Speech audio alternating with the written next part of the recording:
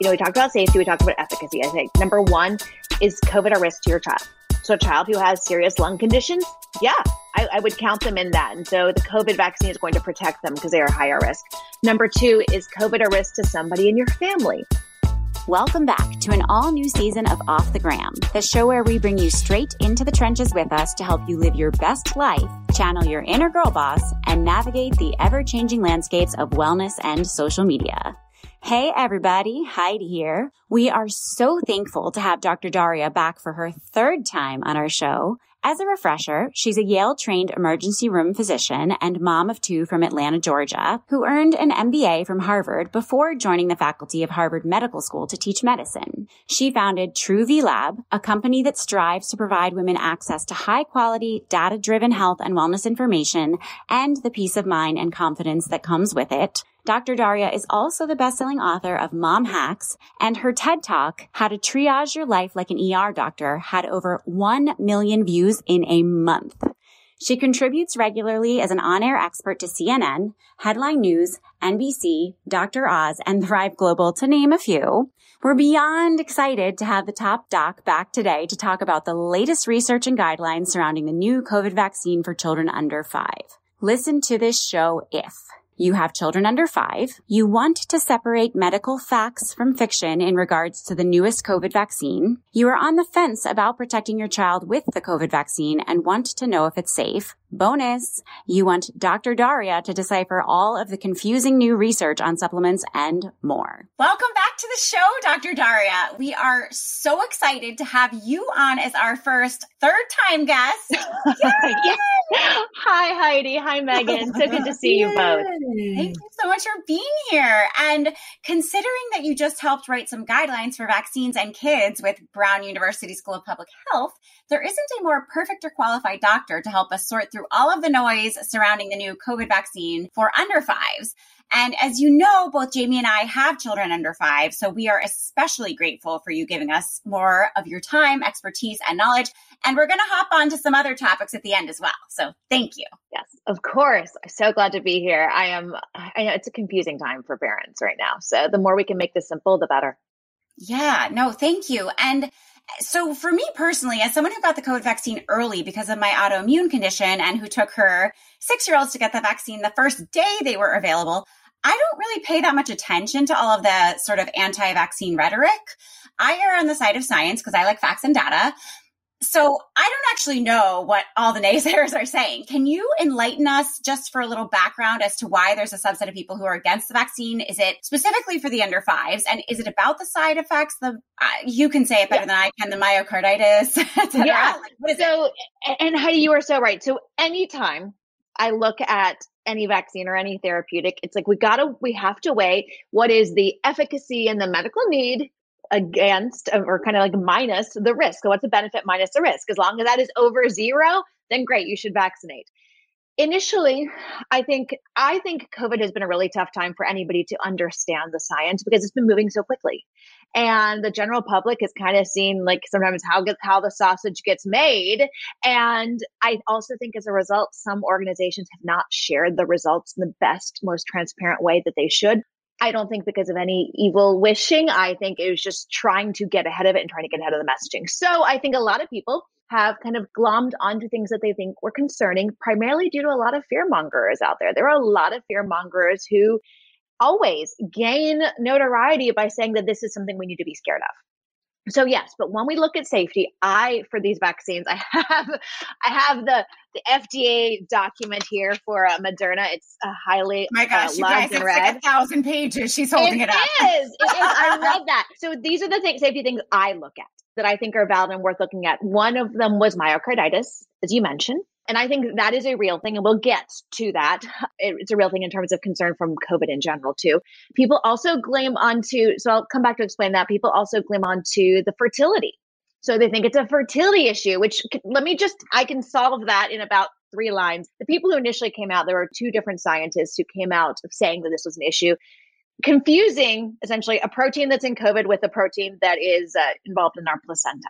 And they said it's a fertility issue. However, now, not only did that biomedically not make sense, when we now look at this group of pregnant women or women who were attempting to get pregnant, pregnant women who got the vaccine while they were pregnant, there was not a higher rate of miscarriage. In fact, there was a higher rate of miscarriage in women who were not vaccinated.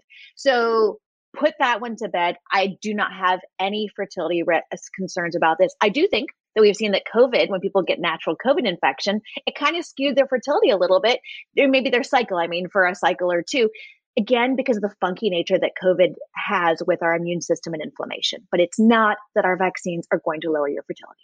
But so let's talk efficacy, because I think there's also a lot being reported in the mainstream media that they're not as effective, or they don't appear as effective in kids. And the virus is shown to not be too severe. If they do get it, kids aren't being hospitalized that often. Mm-hmm. And especially if your kid has already had COVID, as so many have now, is it even beneficial to still get them the vaccine at all?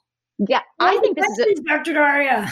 I think this is really valid. So we talked about safety. And we'll go back. I want to go back to safety to talk about myocarditis, because I think we need to unpack that. But we can skip to efficacy if you want to, Megan, because we have to look at, so say we think it's a safe vaccine. It's like, okay, well, we should still only give it if we think it's effective. Is it effective? So you're right, Megan. I think there is a lot of fear when people talk about the death rates. I pulled up the death rates for children 1 to 4. I have to look over it because I have it written over here. Is for children 1 to 4 in the last 2 years, COVID has caused about 150 to 200 deaths, 180 deaths across the entire United States. So that is not a large number, but it's 150 to 200 deaths that didn't have to happen.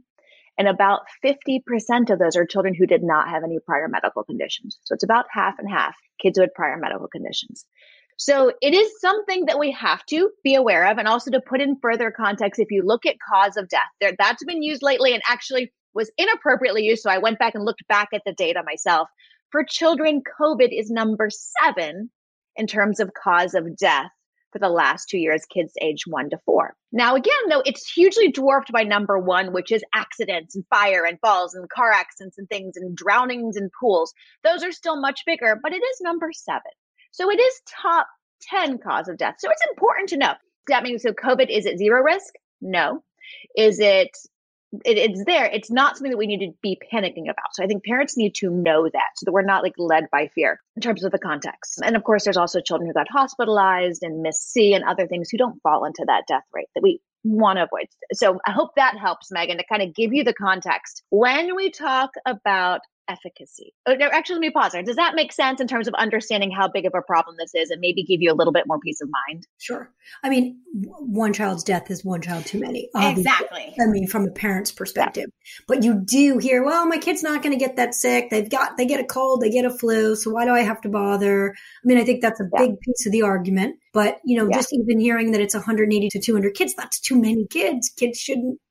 Yeah, it should. Exactly. And even when you look at some people who are kind of less proponents of vaccine, they'll still say, those are children who did not have to die. And we have to remember that. The other thing, just from a strictly immunological standpoint, that I have seen as a physician with COVID is COVID, the vaccine, yes, it stimulates an immune reaction. Our body gets an immune reaction and inflammation as a result. It's fairly predictable, however. COVID infection stimulates an immune reaction that we cannot predict. It is an uncontrolled reaction. That is why we say, yes, the risk is small, but if you're in that risk group, then the risk is so unpredictable, so variable that we want to typically protect as a result.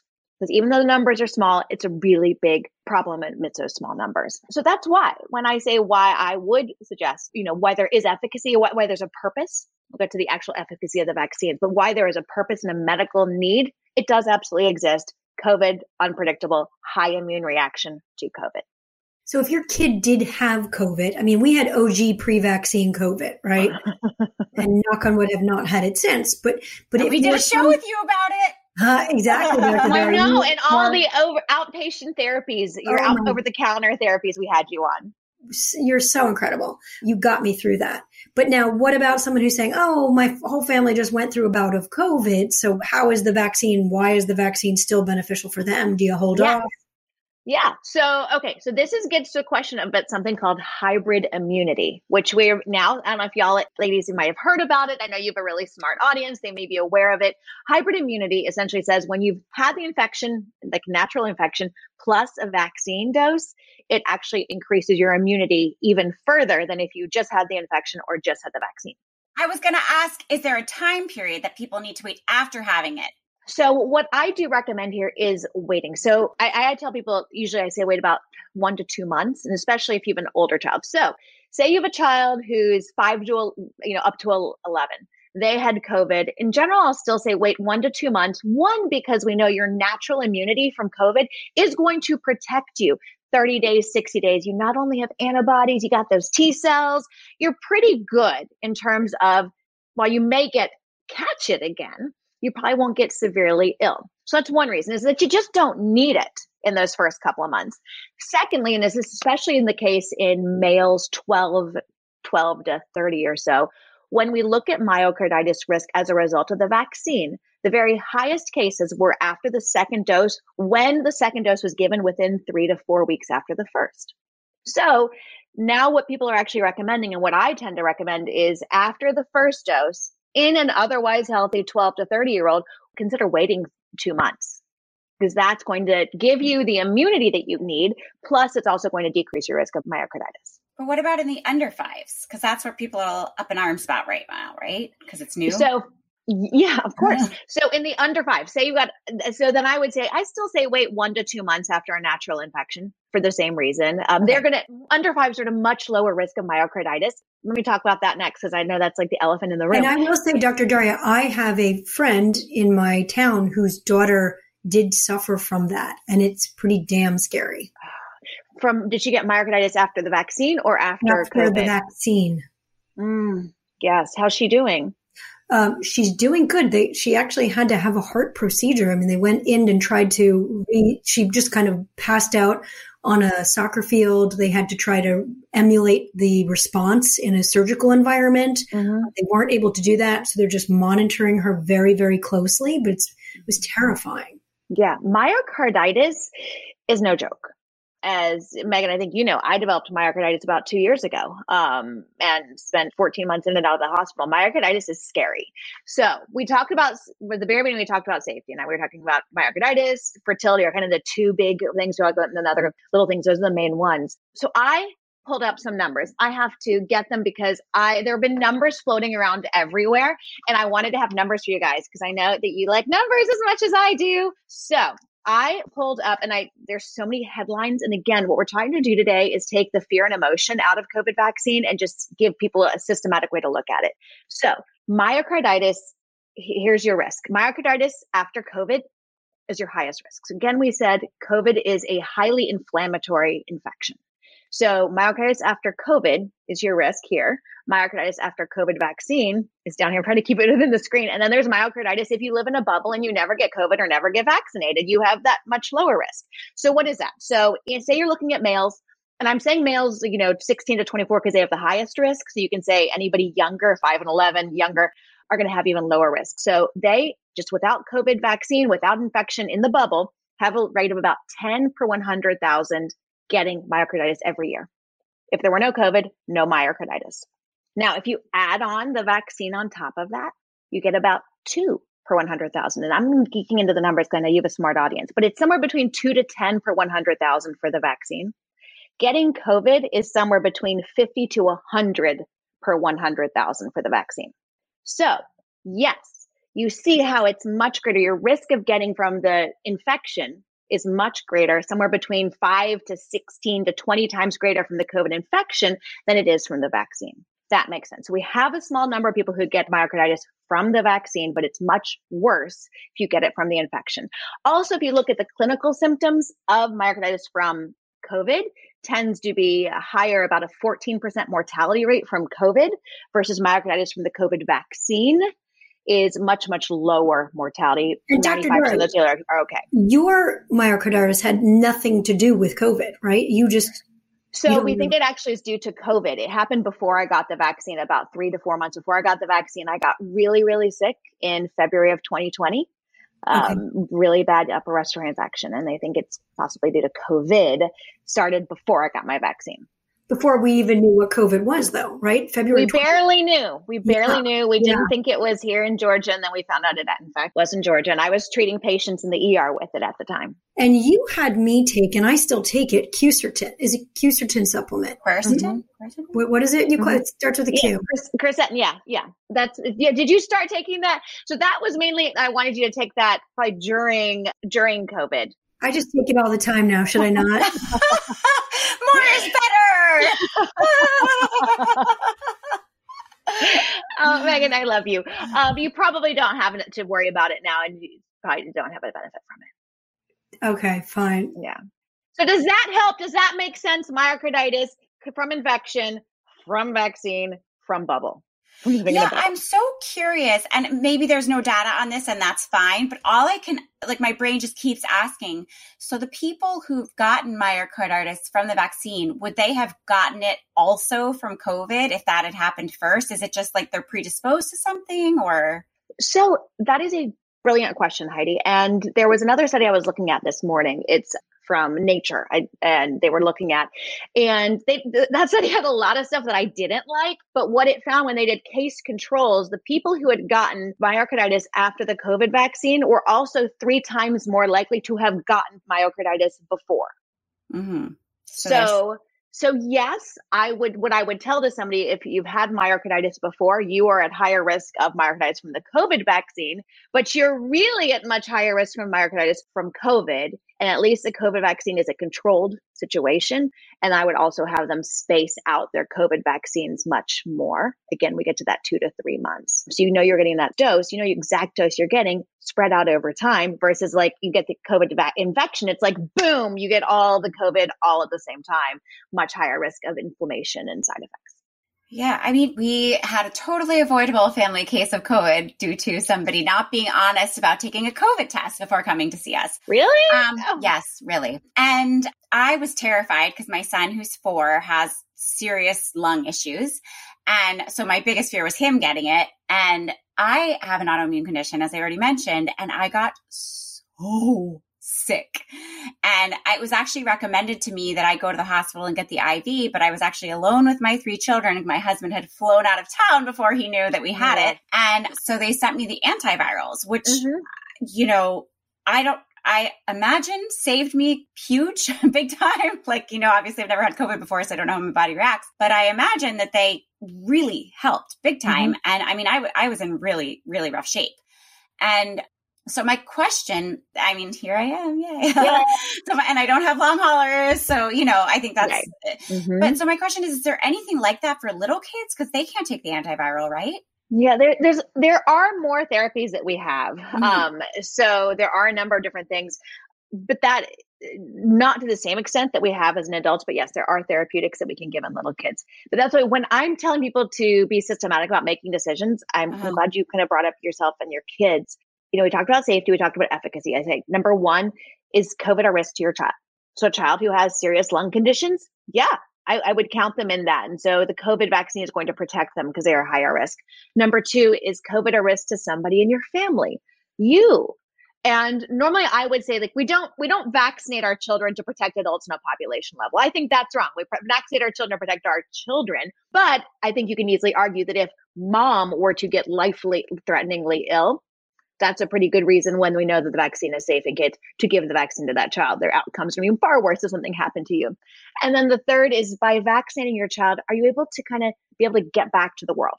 Does that mean you're going to be able to not have to worry about masking them and not stress out and not quarantine and all those things? And if you answer yes to any of those, then vaccinate. I am not here to ever to force vaccine on anybody, especially when it comes to the COVID vaccine, because I think there are some kids that will fall into the no category. And I think that's perfectly fine. And who are they? Well, I think if you've had a child who is perfectly healthy, family's perfectly healthy, maybe this is a younger child, you don't have other kids who are going to school or other people interacting so much, then maybe you can say, we're not so high risk, I'm going to keep my child and not give them a vaccine. I think that's fine. If you're a parent who's just really worried, again, then COVID is not one of those I'm going to, stand up on something and beat the drum for it. I think we have a safe vaccine.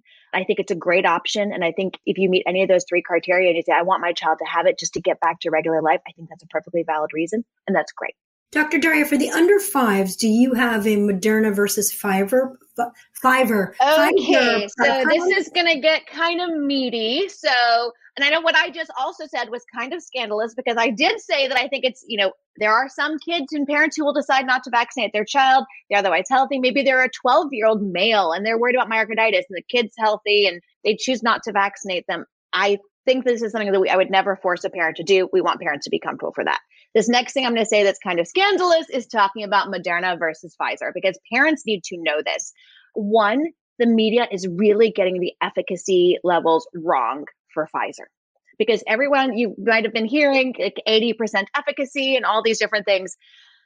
Pfizer, one, the kids didn't show any immune response after the second dose. They don't get in a good immune response until after the third dose, which means now your child is essentially like 4 months out. They're not getting an immune response. Two, they didn't follow them for as long as the Moderna did. And three, they're basing those numbers on about 10 kids who caught COVID. So really small. And then if you look, and I don't know where it is, I like to pull up here. So here's my Pfizer one. If you look in the Pfizer one, it says that Pfizer expects that they will likely have to give a fourth shot. This will be a 4-shot series. 4 shots is a lot for a little kid under 5. So that's, I think I was talking to some different people who were on the FDA committee and different things. The Pfizer dose is really small. So when would I give a Pfizer dose? That's the one you can go to your pediatrician. A lot of doctors I've talked to had said that this would be great if you could kind of dose it by weight as opposed to like age. Like suddenly you're 12, let's give you a much higher dose. Having 2 options means you can kind of do that. If your child's on the small side, then maybe your pediatrician does say, I want them to have some immunity. I think that since they are much smaller, you have a much smaller child, then the smaller dose will still be beneficial and get them some immunity versus a larger dose. Moderna had a higher efficacy. They had between, looking at it, it was 30 to 38 to 50%. And that was against symptomatic infection. Remember, when we talk about efficacy, there's the percent that it reduces your chance of getting sick at all. And then there's percent that it reduces your chance of going to the hospital and reducing your chance of dying. If it reduces your chance of going to the hospital and dying, then I, as an ER doctor, that's what I care about. I don't care if you're sick and your child's at home watching cartoons and sipping on a Slurpee and they're fine. It's kind of like, as long as you're wearing your seatbelt and you have your airbag and you didn't get injured, I don't care that you're in a car accident. I mean, I care for your insurance perspective and on a person-to-person level, but not as an ER doctor. So when people say the vaccine didn't keep me from getting sick, my child from getting sick, when I say, were they home? Were you home? Were you fine? You maybe felt miserable for 2 or 3 days, but you were okay. That means the vaccine did its job.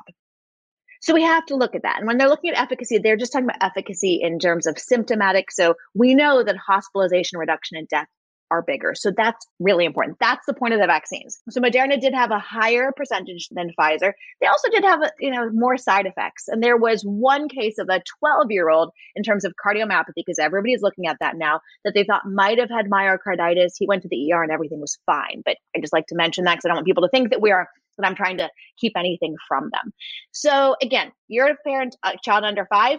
In most cases, if you do want to get your child vaccinated, especially if they're on the larger side or, on the older side, you're probably going to want to go for Moderna in terms of vaccine versus Pfizer, because Pfizer, again, is going to need to be a 4-shot and it's not going to be that efficacy, and they're not going to get efficacy up front until 3 to 4 months out, versus Moderna, they saw about a 30% reduction after the first dose. So Moderna, you do see some immunity after the very first dose. So you get that advantage. But again, more side effects, more kids with fever and pain at the site and different things with Moderna.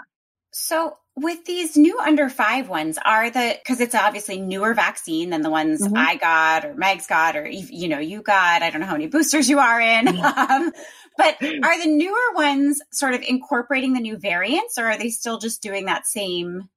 So they're not.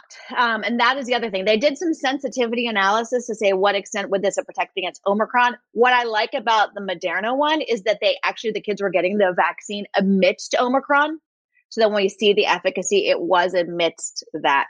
And Moderna had more cases, so you can more reliably look at their efficacy. I do think that the Moderna has said, and if you talk to people on the FDA committee, Moderna is working on a 3rd dose. It's a booster that would be Omicron specific.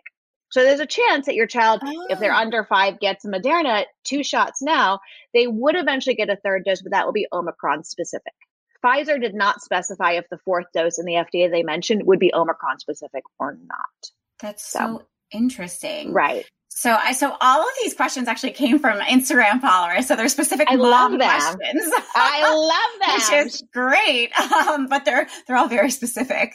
So I love it. Speaking of like the doses, do we need more boosters? Because I know the recommendations sort of, I feel like they're forever changing. Like it's only for super high risk or old people or, whatever. So what's the deal with boosters and the efficacy of the vaccines that we've already gotten? Yeah. So if you look at, there's some really interesting research out of Israel and different places. We know that the efficacy of the vaccines, when they look at antibodies, declines after about 6 months to 9 months to a year. So that does decline after your vaccine. But there are other things that we can't measure from our immune system, T cells and other things that we just can't measure that likely extend your immunity far longer. Which is why, yes, while the antibodies may look like the efficacy is less, your immune system might be remembering it and probably does remember it. It's primed even far longer. That said, I do think that they're going to do another booster. Even when people were talking about this in the very beginning, they talked about the COVID vaccine becoming potentially an annual thing or every couple of years. It doesn't mutate at the same rate as flu, so we probably may not do it every year. But I think they might. But I usually tell people, your biggest immunity is at 28 days after your vaccine. So if you are going to Europe or flying on a plane with your young child or something, or with yourself, or looking at the fall and what will probably be peak flu and COVID season this winter, try to time your COVID vaccine so that your peak immunity is right at your moment of kind of highest risk so that you can kind of ride it out. That's really awesome advice. Thank you. I have one more mom question. I love and then we're going to move on. If we don't answer any of them, Heidi, let's answer more on Instagram. I love these. Thank you.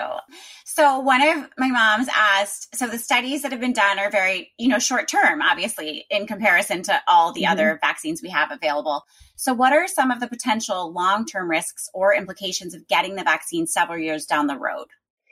So this is good. So the good thing when people talk about mRNA, it's actually not that new of a technology. They have tried mRNA for cancer therapies, for HIV, for Ebola, for a number of different ones. It just never was effective because the mRNA would get into your body and your body would just eat it up and just totally disintegrate it until they came up with these kind of new envelopes, the lipid envelopes that could get it into your body. So it's not that this is something brand new that we've never seen before. They have studied this previously. The good thing is also, though, that the mRNA that gets injected, it degrades within your cells. It's gone after 2 weeks. So no, we don't expect, it doesn't incorporate into your DNA. It doesn't do anything like that. We don't expect that there is going to be really any long-term effects versus I think there can be long-term effects from COVID infection. But no, I don't have concerns with the vaccine. And I guess the biggest thing is I can say from my own kids or talking to a lot of doctors that I work with who we have studied this. And my 8-year-old is fully vaccinated. My 5-year-old he just turned 5 and then he and I both caught COVID. So he did not get his vaccine yet, but we're writing it out and also going to trying to kind of time it also just to peak right as we're going into school and into that fall season and COVID season, which I think is entirely fine. I think if parents have younger children who are under 5 and they have not gotten that yet, you kind of remember you got to time it. So you have to do first dose and then second dose. But I think it is really fine to try to time it for the fall season and that peak. And I was going to say something else and I just forgot, but they'll come back to me. So Dr. Daria, I'm one of your biggest fans and I'm really proud and excited and love all the work you're doing with Truve Lab. So I feel like before we let you go, do you want to just hit us with a couple of the recent studies and incredible research that you're doing that our listeners just need to know about right now? Yes, absolutely. As y'all know, I launched Truve Lab because I wanted there to be this data-driven source of truth for things when it comes to your health, women's well-being, and parenting and stress. And I just felt like it wasn't anywhere that you could go to just get this information that was science-based, but also actionable and fun on questions you're wondering. So we've talked about COVID 3 times on this show, although I swore to myself when I did Truve Lab, I would only do COVID once a month. and do all the other things. Because I had spent 2 years on TV and on news talking about COVID and I was done. So we do COVID when there's something really relevant like kids vaccines, but otherwise. Last week we did, so there's other things we cover. So like last week, the USPSTF came out with a recommendation about supplements. Now, Megan, you mentioned, Christine, do you ladies take any supplements? Did you see this recommendation that essentially said all supplements are a waste of money and time if you looked at the headlines? Because I'm celiac, so I don't absorb things properly. So I've been on a D and a B12 supplement for 15 years. So those headlines scared the crap out of me because I'm like, I need my supplements. I need to keep my D and my B12 up. Yes. Okay. So the headlines were wrong. Okay. Throw away the headlines. 2 things. So one, they looked at vitamin beta carotene, which is a precursor of vitamin A, and vitamin E. And they said for those, taking those just preventively can increase your risk of lung cancer or prostate cancer. So you ladies don't have to worry about the latter too much. And it was like lung cancer in smokers with an asbestos exposure risk. It's, it's kind of a little bit small, but I don't recommend people just prophylactically start taking a bunch of beta carotene or vitamin E anyways, because they're fat soluble, so your body can store them. The rest of the vitamins, they did not say they were a waste of time. They said, we cannot tell from the data if there is benefit or harm. And that's because the way the studies are run is they're giving it to everybody, regardless of whether somebody needs it. And then they see, did everybody get better? And if somebody didn't need it, of course they weren't going to get better. So it's kind of an impossible way to run studies. The reason it's run that way is because it would cost way too much if we said, we're going to check everybody's blood level, we're going to give them these, and then we're going to follow them for 20 years. Nobody will do that study. What we do know is in people who need things. So I say we should do not blind supplementation, which is what's studied, but targeted supplementation.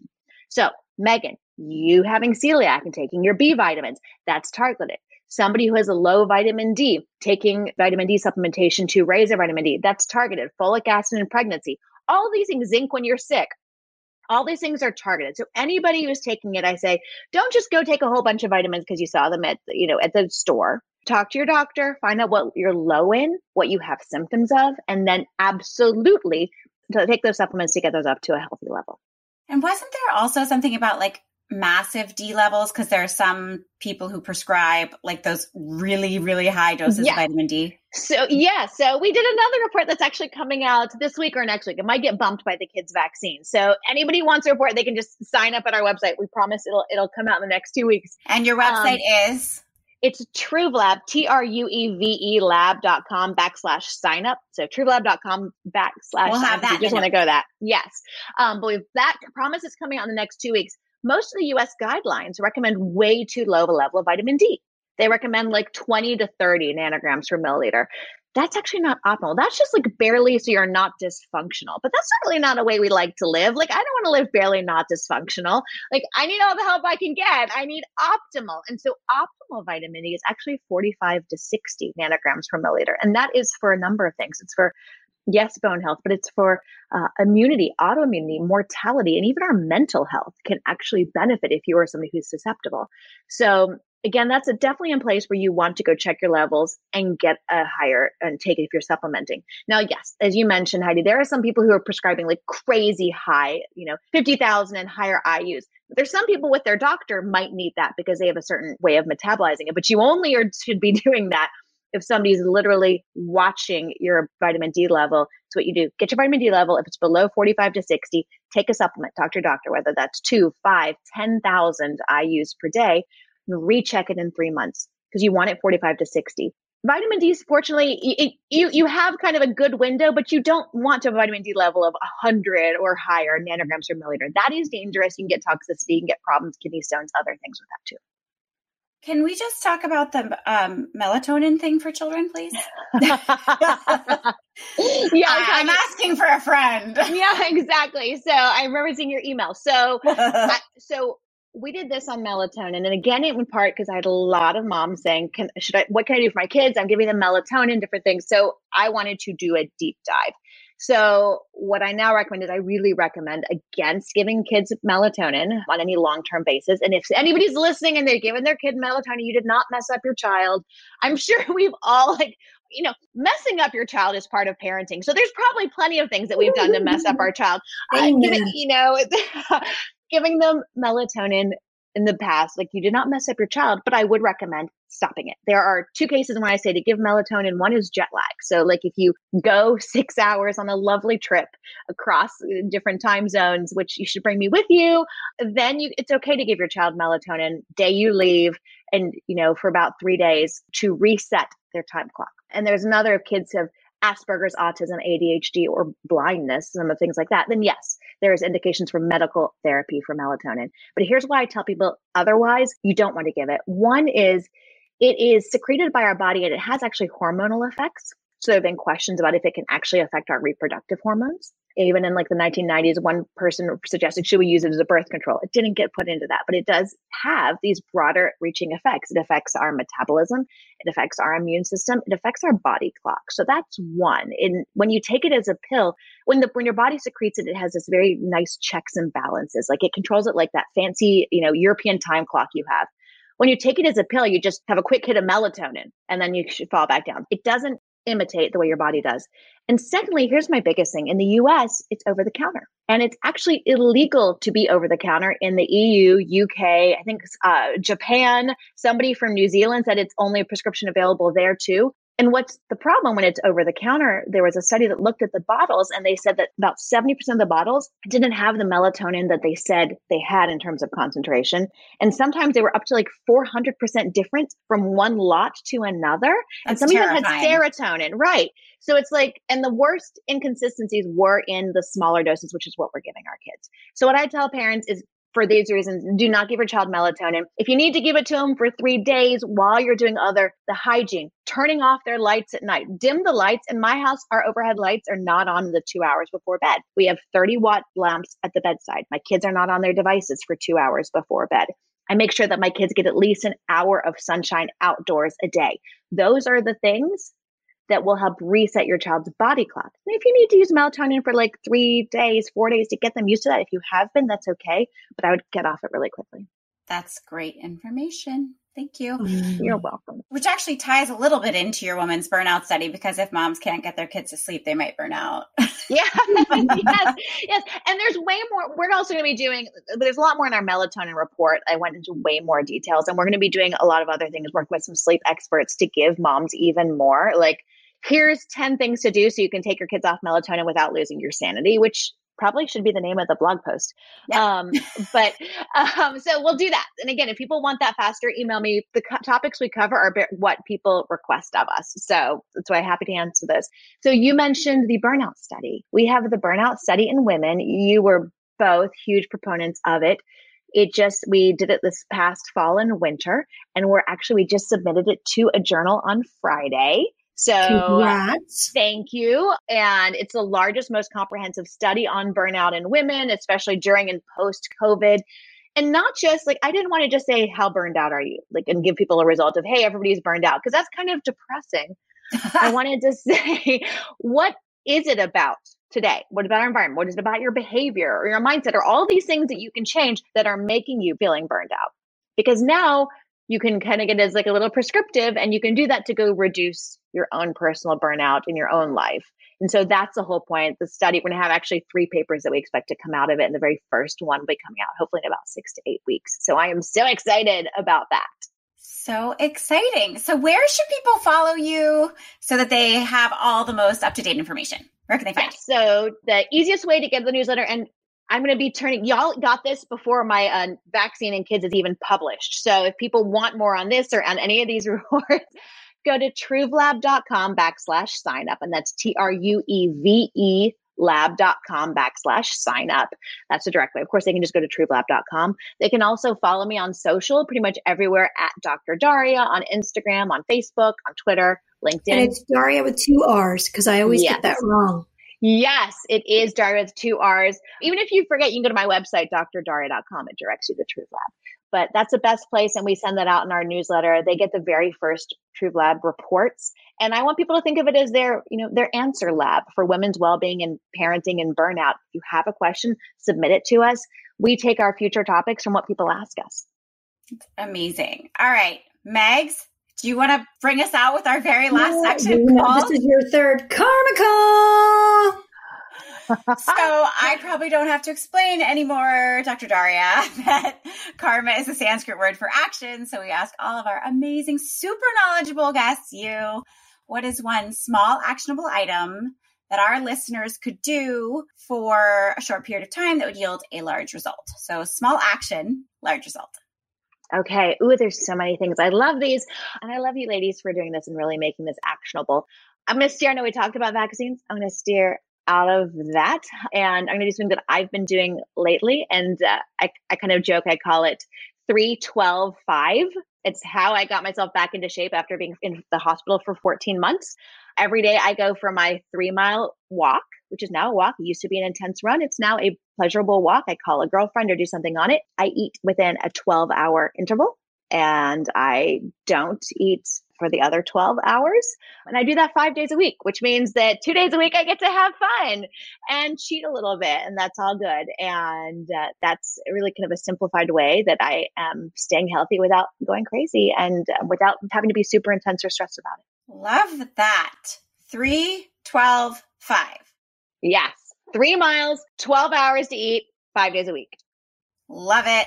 Love it. Well, thank you so much, Dr. Daria, for sharing so much information with all of us that we all really need and want to know. And everybody's just so, stressed about all of the misinformation that's out there. So we're so grateful that you come on here with data and facts and sift through it for us. So thank you. Yay. Thank you to all of our listeners for tuning in. Be sure to subscribe and follow us on the gram at Off the Gram Podcast. And you can listen to us anywhere podcasts are listened to. Be sure to drop us a few stars if you love us, and we'll see you next time. Bye.